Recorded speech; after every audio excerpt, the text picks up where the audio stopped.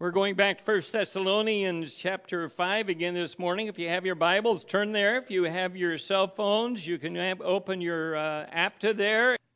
1 Thessalonians chapter 5. And so I've already shared this past week has been rather an eventful week. I was on jury duty, and they are going to be probably going at least through Wednesday with this trial. But we had 66 people, I think, that were there to be checked out to see if they would fit for the jury. And when I finally left on Thursday morning, I was one of the last ones that they seated, and I was going to be there as an alternate. And, it's interesting when you're a pastor, you go there and they look at you, and pretty soon the defense attorney says, Mr. Cochran, I'd like to dismiss you. I'm not sure why that is, but I kind of have an idea because we have strong stands in what we believe, and what we believe is true and what isn't true, and following the rules and the regulations. And without that, there is confusion and disorder and chaos. And I've found that some people, especially as I was listening to different ones being chosen for the jury today, struggle with the idea of making judgments and fair judgments based on the law and rules and regulations. So they weren't there on the jury, but I see a lot of struggles that people have, and yet as Christians, God has done something very special, and He's given us this book, and we're going to talk about it this morning, that sets direction for our lives. It gives guidance for how we are to live. And not only that, He has given us the Holy Spirit to encourage us and move us in various directions that He wants us to go. And so the Bible gets into that. But before we get into that, I want to give you a little bit of the background. It is important when you study the Bible to study it in context. Very easy to take the Bible and begin to pull things out of context to make them say what you want. And when we do that, that isn't in keeping with what God wants. And so we've been studying this passage in 1 Thessalonians chapter 12 through 22 for the last 2 weeks. This is the third week as we get into it. And you remember the first thing, Paul was kind of giving us an idea of how they should function within the church and their relationships with one another and their relationship with God. And the first thing he said is you need to have order. You need to have structure. It's like that old game we used to play, follow the leader, when we were kids. And there would be the leader out there, and we would follow and do just what he did. Well, what Paul was saying here is that we need to respond to those who are in leadership in a positive manner, especially if they are working hard and following the Word of God. And if they're not doing that, then the respect isn't there in the same way. You see, they forfeit that because they are to follow God. They are to follow God's teachings. The second thing we talked about was the fact that if there are those that are struggling in the church, maybe they're struggling spiritually or just with self-esteem and the feeling of worth and value, as Christians, we come alongside of one another. We support one another. We should be there as supports for one another. And that's what Paul was saying here, is that if you're part of the body, then you need to support those who are maybe a little weaker or struggling in some capacity and come alongside of them. Last week we talked about the fact that the attitude of the believer is to be one of joy. It says rejoice always. Joy is more than simply a feeling of happiness. That's kind of based on how things are going and what's happening today and what isn't happening tomorrow. And it's based on our circumstances or what other people say or how people feel about us and some of those things. And so we talked about that, and we said there are certain robbers of our joy. We said sometimes it is circumstances. It's what we're going through right now. And if our joy and our relationship isn't stabilized in our relationship with Jesus Christ and our future eternity is established in heaven, then, man, our circumstances can pull us all kinds of different directions. And one day you'll be happy, and the next day you're really down and depressed and you're sad, and there isn't a whole lot of stability there. We also said another robber was people. I don't know about you, but it's very easy for people to say something or do something, and boy, it makes us feel bad, doesn't it? And we get caught up with what they're doing and what they're thinking, and you have to come back and realize that our joy is based on more than what other people think. We also talked about the idea of joy being based on stuff. accomplishments, position, power, things we buy, things we have, the car, the house, the different things. And boy, when we've got them, it is so exciting. But when they grow a little old, all of a sudden, if that's what our joy is based on, it all kind of falls apart. And so we need to have something that's stable. The fourth one was anxiety, worry. And we worry about a lot of things. We have a lot of things to worry about. Most of us, things come into our lives. And yet our joy isn't to be based on that. In fact, Jesus said, be anxious for nothing. But he said, in everything, through prayer and supplication with thanksgiving, bring your anxieties to me. He says, I want to carry them for you. And he says, the peace of God, which surpasses all comprehension, guards your hearts and your minds at that point. And so it's having that relationship. And we talked about two things that help sustain our joy. Number one is to pray without ceasing. That was the next verse there. But having that open line to God. It's kind of like having your phone. If your phone's shut off, you can't talk to your best friend. If it's broken, it doesn't work. If there's the old landlines, if somebody cut the line, you couldn't talk. But as Christians, when we come and we have that right relationship with God and we spend time talking to him and in fellowship with him, boy, then during the day, if things come up, we can just say, Lord, I need your help right now. I need your support right now. I need you to help carry me right now. And you know, that's what prayer without ceasing does. It keeps us in contact with our Heavenly Father. And he is the provider of all things. The second thing we talked about was being thankful. In everything, give thanks, for this is the will of God in Christ Jesus for you. If you're really thankful, it's hard to be depressed. You know, I know there are reasons for depression, and there are some that are medical and different things, and those are there. But just a standard issue, if we're always negative and we're always unhappy and we're not very thankful, boy, it's hard to be joyful. Just evaporates. It's gone. Our joy is gone. And so if you go home and you sit down and every day you write out a list, what are the things I'm thankful for today? Some of them I take for granted, but what am I thankful for today? And you start your day out like that and you look back on those periodically during the day. I'll tell you what, it's hard to stay down when you begin to look at the blessings. And so we look at those blessings and realize that God has blessed us. And this idea of continuous thanksgiving is so important to our joy.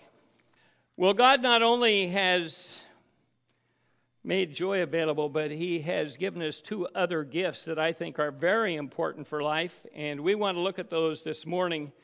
And I just want to read to you from 1 Thessalonians 5, beginning in verse 19 through 22, and realize that Paul kind of gave the negative side of it. And we're going to look at that this morning because it says these are things you shouldn't do.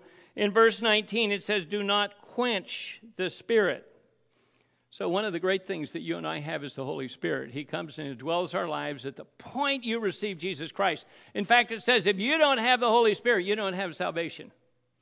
The Bible is very clear about that we need to have that relationship, and he indwells us. It goes on in verse 20, and it said, do not despise the prophetic utterances. We're going to talk a little more about that, but basically today it said, don't despise the Bible, but examine it carefully. Examine everything carefully. Hold fast to what's good. You know, hold it down. Make sure you don't lose it. Abstain from every form of evil. And that really gives us an idea of where we're going. So I want to go back and look at gift 1 this morning. And that is in that 19th verse. It says, don't quench the Spirit. And I just want to talk a little bit about what is the Holy Spirit. I think a lot of people are confused with this idea of the Holy Spirit. I've talked to people and, they think he's maybe a power, the power of God, or it's like an electrical force, or it's kind of like Star Wars. Let the force be with you. Yeah. The Holy Spirit's a whole lot more than that. The Bible teaches us that. In fact, back in the book of John. If you go back to the book of John, well, let me go there for you, but write this down. In John chapter 14 and then John 16, Jesus was getting ready to leave. And he made a statement to his disciples as he was sharing with them. And in John 14, verses 16 and 17, he said, I'll ask the Father. I'm going to leave, but I'm going to ask the Father, and he will give you another helper, one that is equal to me, one that is like me. And the term there for helper can be translated comforter, that he may be with you forever. Not a short-term thing. He's going to be with you for the rest of your life here on the earth. That is the Spirit of truth, whom the world cannot receive because it does not see him or know him. But it said, you know him because he abides with you and he will be in you. And so Jesus said, I'm going to leave. And then in verse 16, or chapter 16, verses 5 to 7, he says, this is for your benefit. He says, now I'm going to him who sent me. I'm going to go back to the Father. And none of you asked me, where are you going? But because I have said these things to you, sorrow has filled your heart. You're concerned because I'm leaving, he said. But I tell you the truth, it's to your advantage that I go away. For if I do not go away, this helper will not come to you. But if I go, I'm going to send him. And he, when he comes, will convict the world concerning righteousness and judgment concerning sin, because they don't believe in me. You know, I've heard people say, why didn't Jesus just stick around? It'd been so nice if Jesus would have just stayed. Or why didn't he come back? Well, you know, Jesus, because he took on the form of humanity, was limited in terms of time and space. And so Jesus couldn't be everywhere at once. He couldn't indwell all of our lives at once. He would have probably set up his kingdom there in Jerusalem. He's going to do that someday. But he was limited. But when the Holy Spirit came, he's the third person of the Godhead, Father, Son, Holy Spirit. When he came, he can indwell each and every one of us. And Jesus said, this is so much better for you than if I stick around. Boy, if the Holy Spirit is here, he can bring about peace and comfort and all of those things. And, you know, as we look at him, he's more than just a force. In the book of Acts, there's a story of a man by the name of Ananias and his wife Sapphira.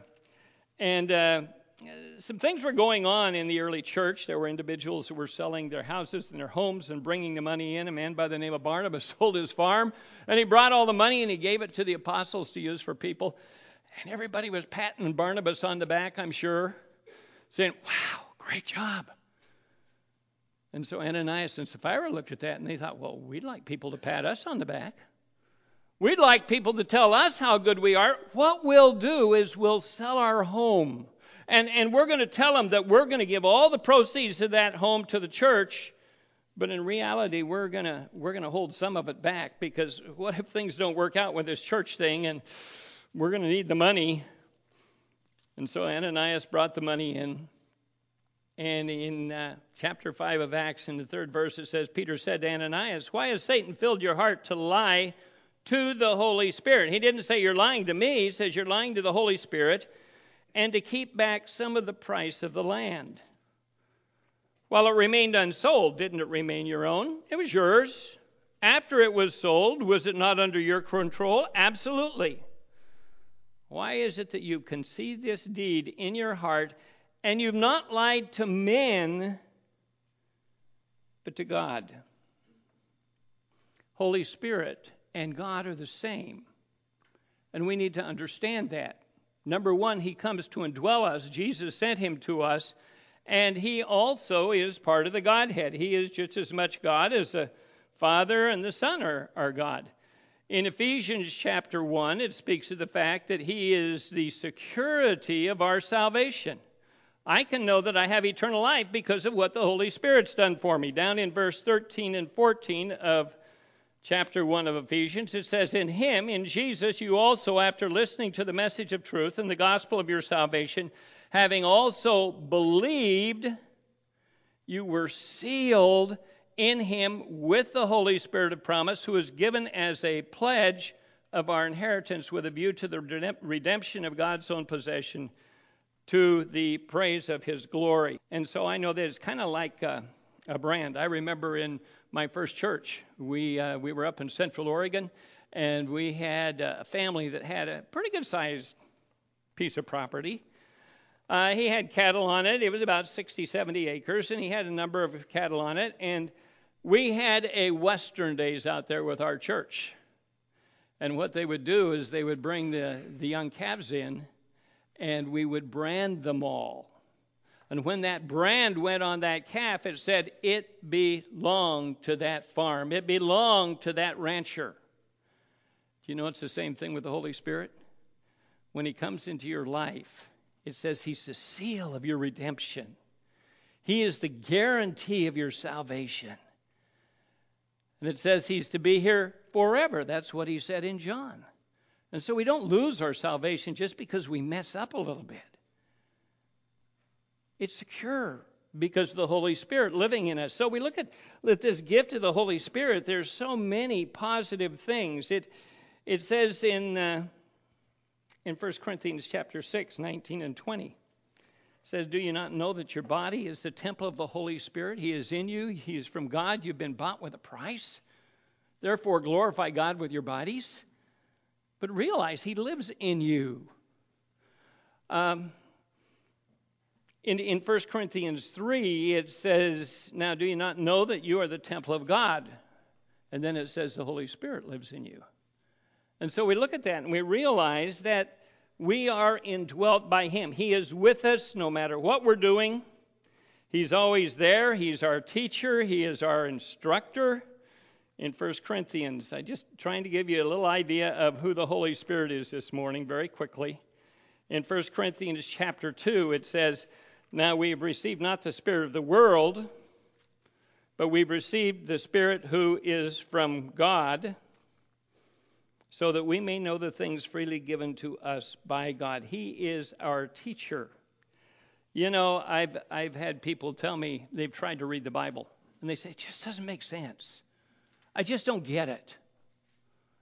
Why is it so hard for me to understand?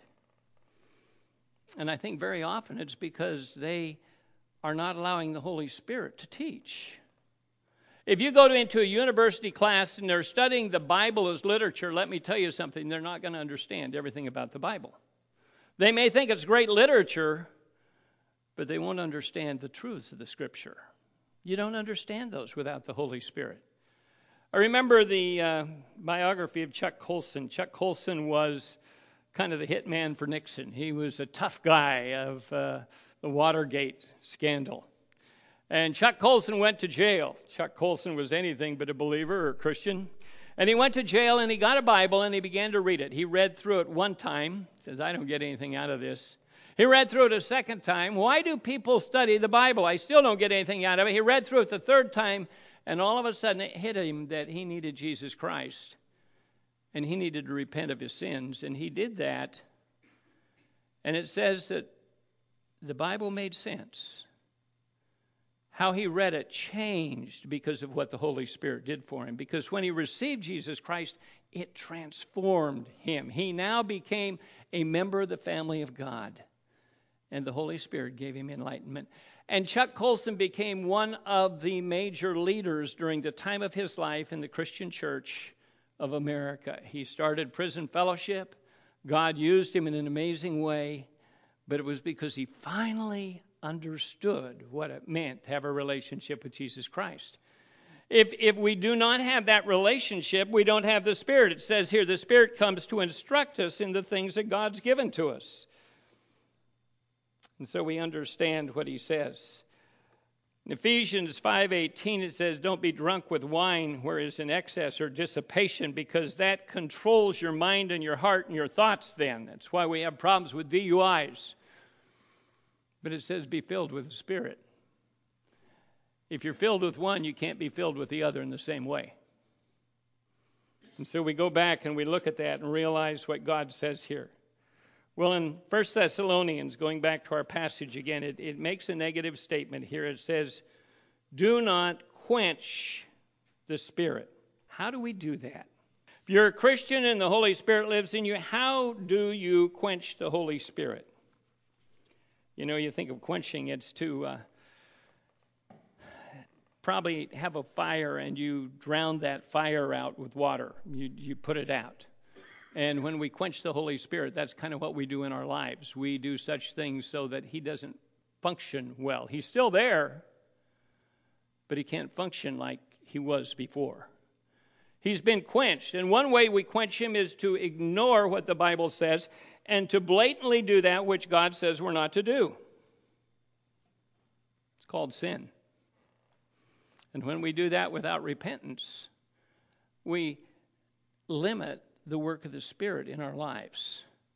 I talk to people that are oftentimes, well, they say, I'm just kind of cold spiritually. It's like I'm out in a desert. And I think oftentimes it's simply because they've quenched the Spirit, have not allowed the light to get started again, the warmth of the Spirit in their lives. Two things the Spirit does for us. I believe the Spirit motivates us.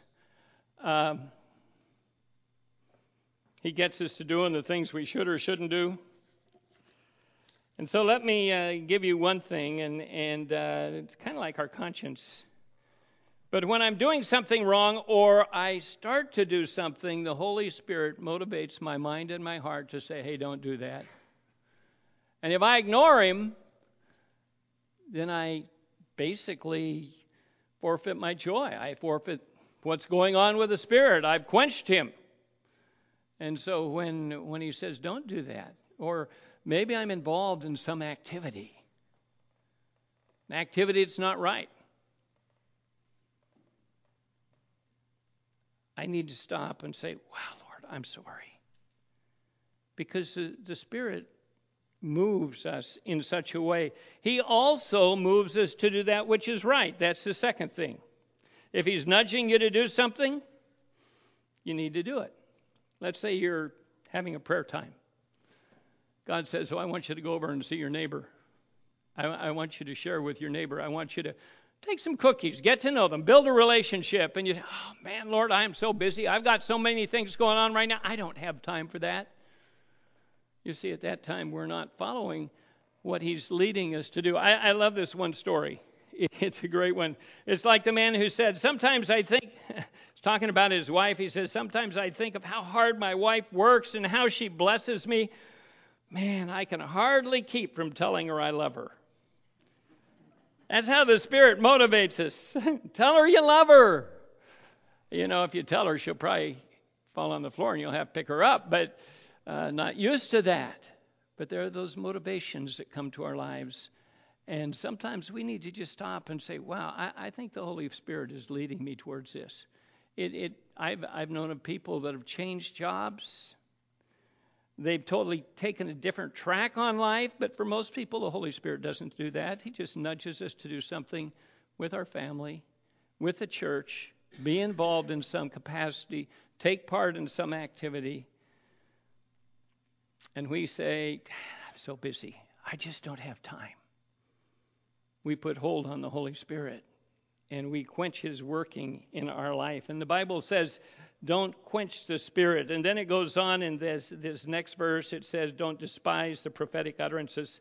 Just to give you a little background, when the Bible was written, of course, they didn't have the New Testament. These books were just, these letters were just being sent out. And so they didn't have all that. So God gave them gifted individuals who would stand up in the church like this.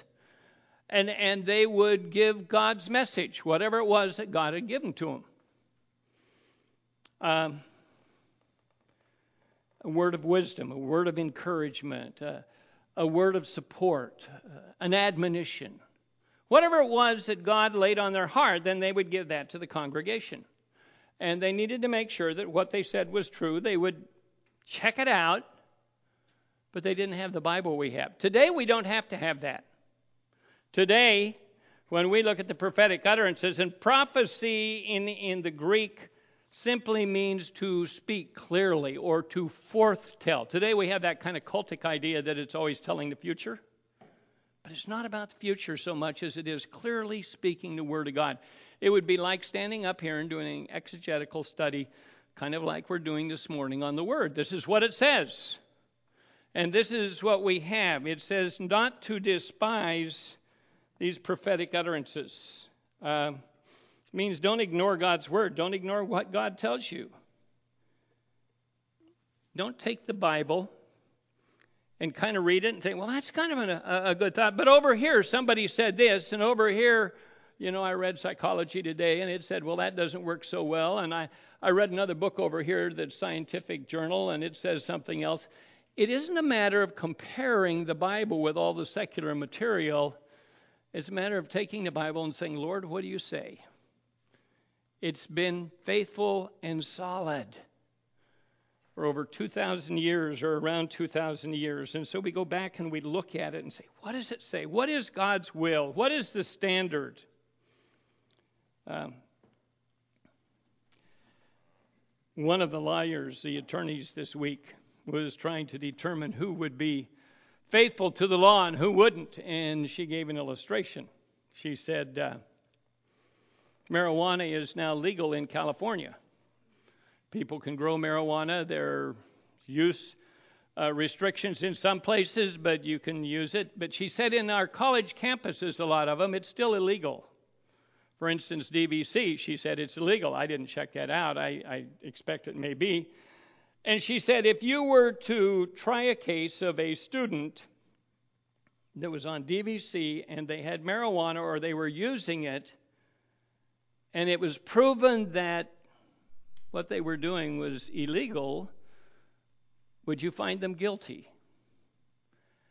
And even if they were losing a scholarship, big penalty. And boy, she asked several people, and they said, yeah, I'd probably find them guilty, but I sure feel bad about it. I sure wouldn't want to. I think I would. I'm not sure. So when it came time to question me, she said, Mr. Cochran, let's go back to this. Now, where'd you say your granddaughter? She thought my daughter. I said, my granddaughter goes to DVC. Okay, let's say your granddaughter's at DVC, and marijuana is legal every place else, but it's not legal there. And she or someone else was caught using it and tried, would I be willing to find that person guilty? I said, oh, absolutely. She said, why? I said, because it says it's against the rules. It is against the law in that circumstance. I said, in fact, if it was my granddaughter and she brought it home, she'd be in trouble there too. And, the lawyer turned and she said, oh, it's illegal in your house too? I said, absolutely. And the entire place laughed. They thought that was funny. I thought it was kind of good too, but nobody here does. But anyway, it's the idea that we need to understand that the Scripture gives us direction to follow, and we follow.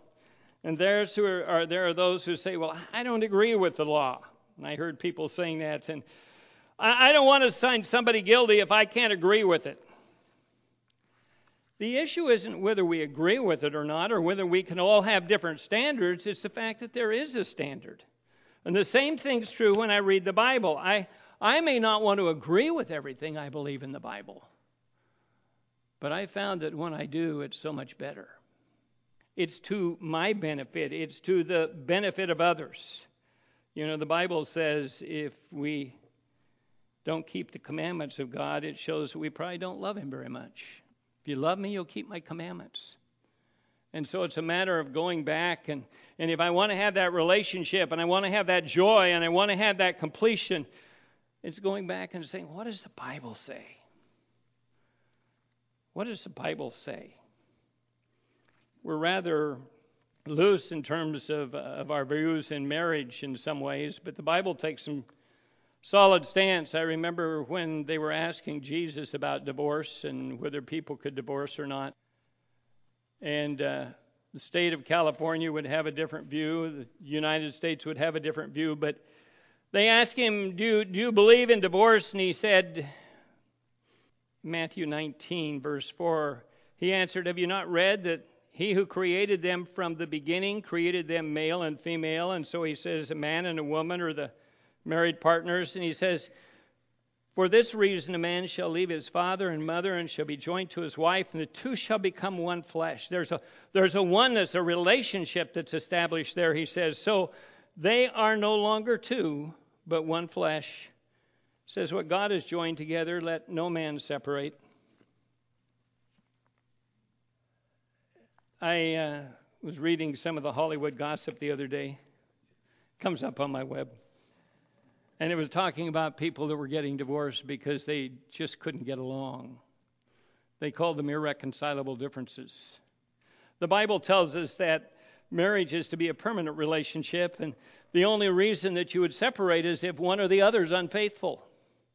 And then the one who's been offended has the right to separate. Or if one is a non-believer and one's a believer and the non-believer says, I don't want to be married to you anymore, you let them go. But other than that, it says you work at that marriage. You make it work. Why? Why would I do that?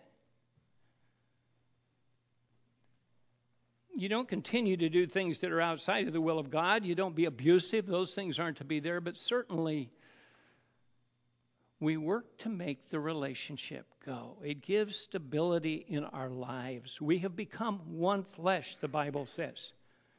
When we have a good marriage, and it works, it's beneficial for our kids. That's what God intended for you to raise your children. So they can look at a mom and dad and they can understand that when I get to be that age and I'm married, this is what my role is as a husband, that this is what my role is as a wife, and this is how we get along. And you know where they learn? They learn from mom and dad. They learn from what they see there.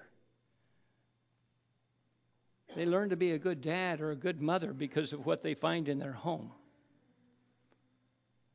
And that's why the Bible says that we are to have those relationships. And so what the Bible says, what he says here is, do not despise.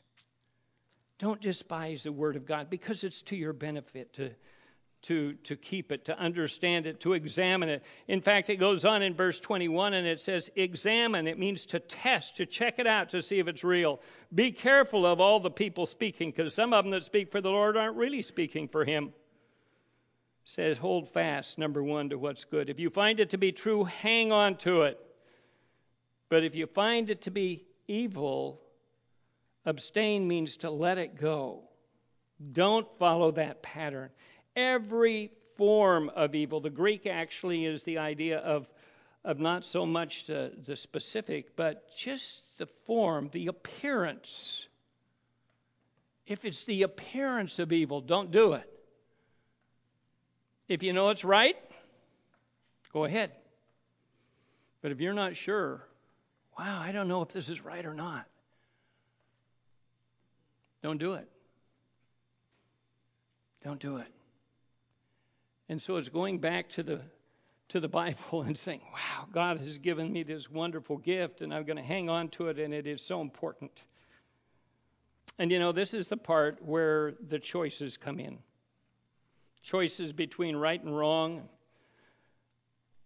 What the Bible says is right or wrong and what appears to be right or wrong. And sometimes what we find to be right or wrong may not be in agreement with all of our friends. Doesn't mean you quit being friends because we have different views on things.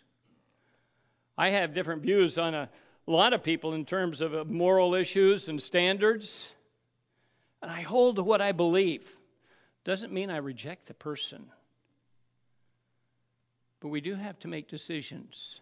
Young people, boy, I'll tell you, as you come into your late years and teens and move into your 20s, those are the formative years of what you're going to do as an adult. Make wise choices based on the Scripture. Know what God has for you. And he goes on to talk about the fact that God sanctifies us as members of his family. We are secure in that relationship. But I just want to tell you today, going back to our passage last week, you want to be joyful? You want to have peace and contentment in your lives? You want to be satisfied with where you are? Hang on to the Bible. Make it your model. Make it your standard to live by. Open up your heart to the Holy Spirit. Don't quench the Spirit. And when you allow Him to set direction, you allow Him to give you guidance in your life, because that's why God gives Him to you, man, it changes everything. And it changes how we see life and how we live and how we deal with issues and circumstances that come in that are out of our control. And God gives us the ability to deal with those issues and the things that sometimes we aren't so sure we can deal with. And so I'm going to encourage you this morning, go back and think about this passage. As you listen to speakers, some may profess to be Christians and some may not. Make sure they're true to the Word of God. Test it. That's what it says. Test it. Evaluate it. It's like metal.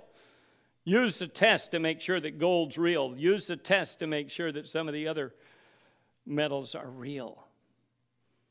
Use the test of the Word of God to make sure that what you hear is real.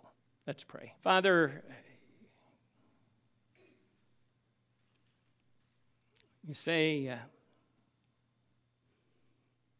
not to quench the Holy Spirit. In Ephesians, talks about not rejecting Him as well.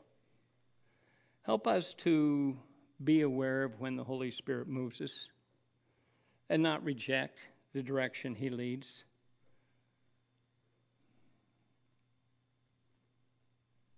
So important, Father, that we know that you sustain us, you comfort us.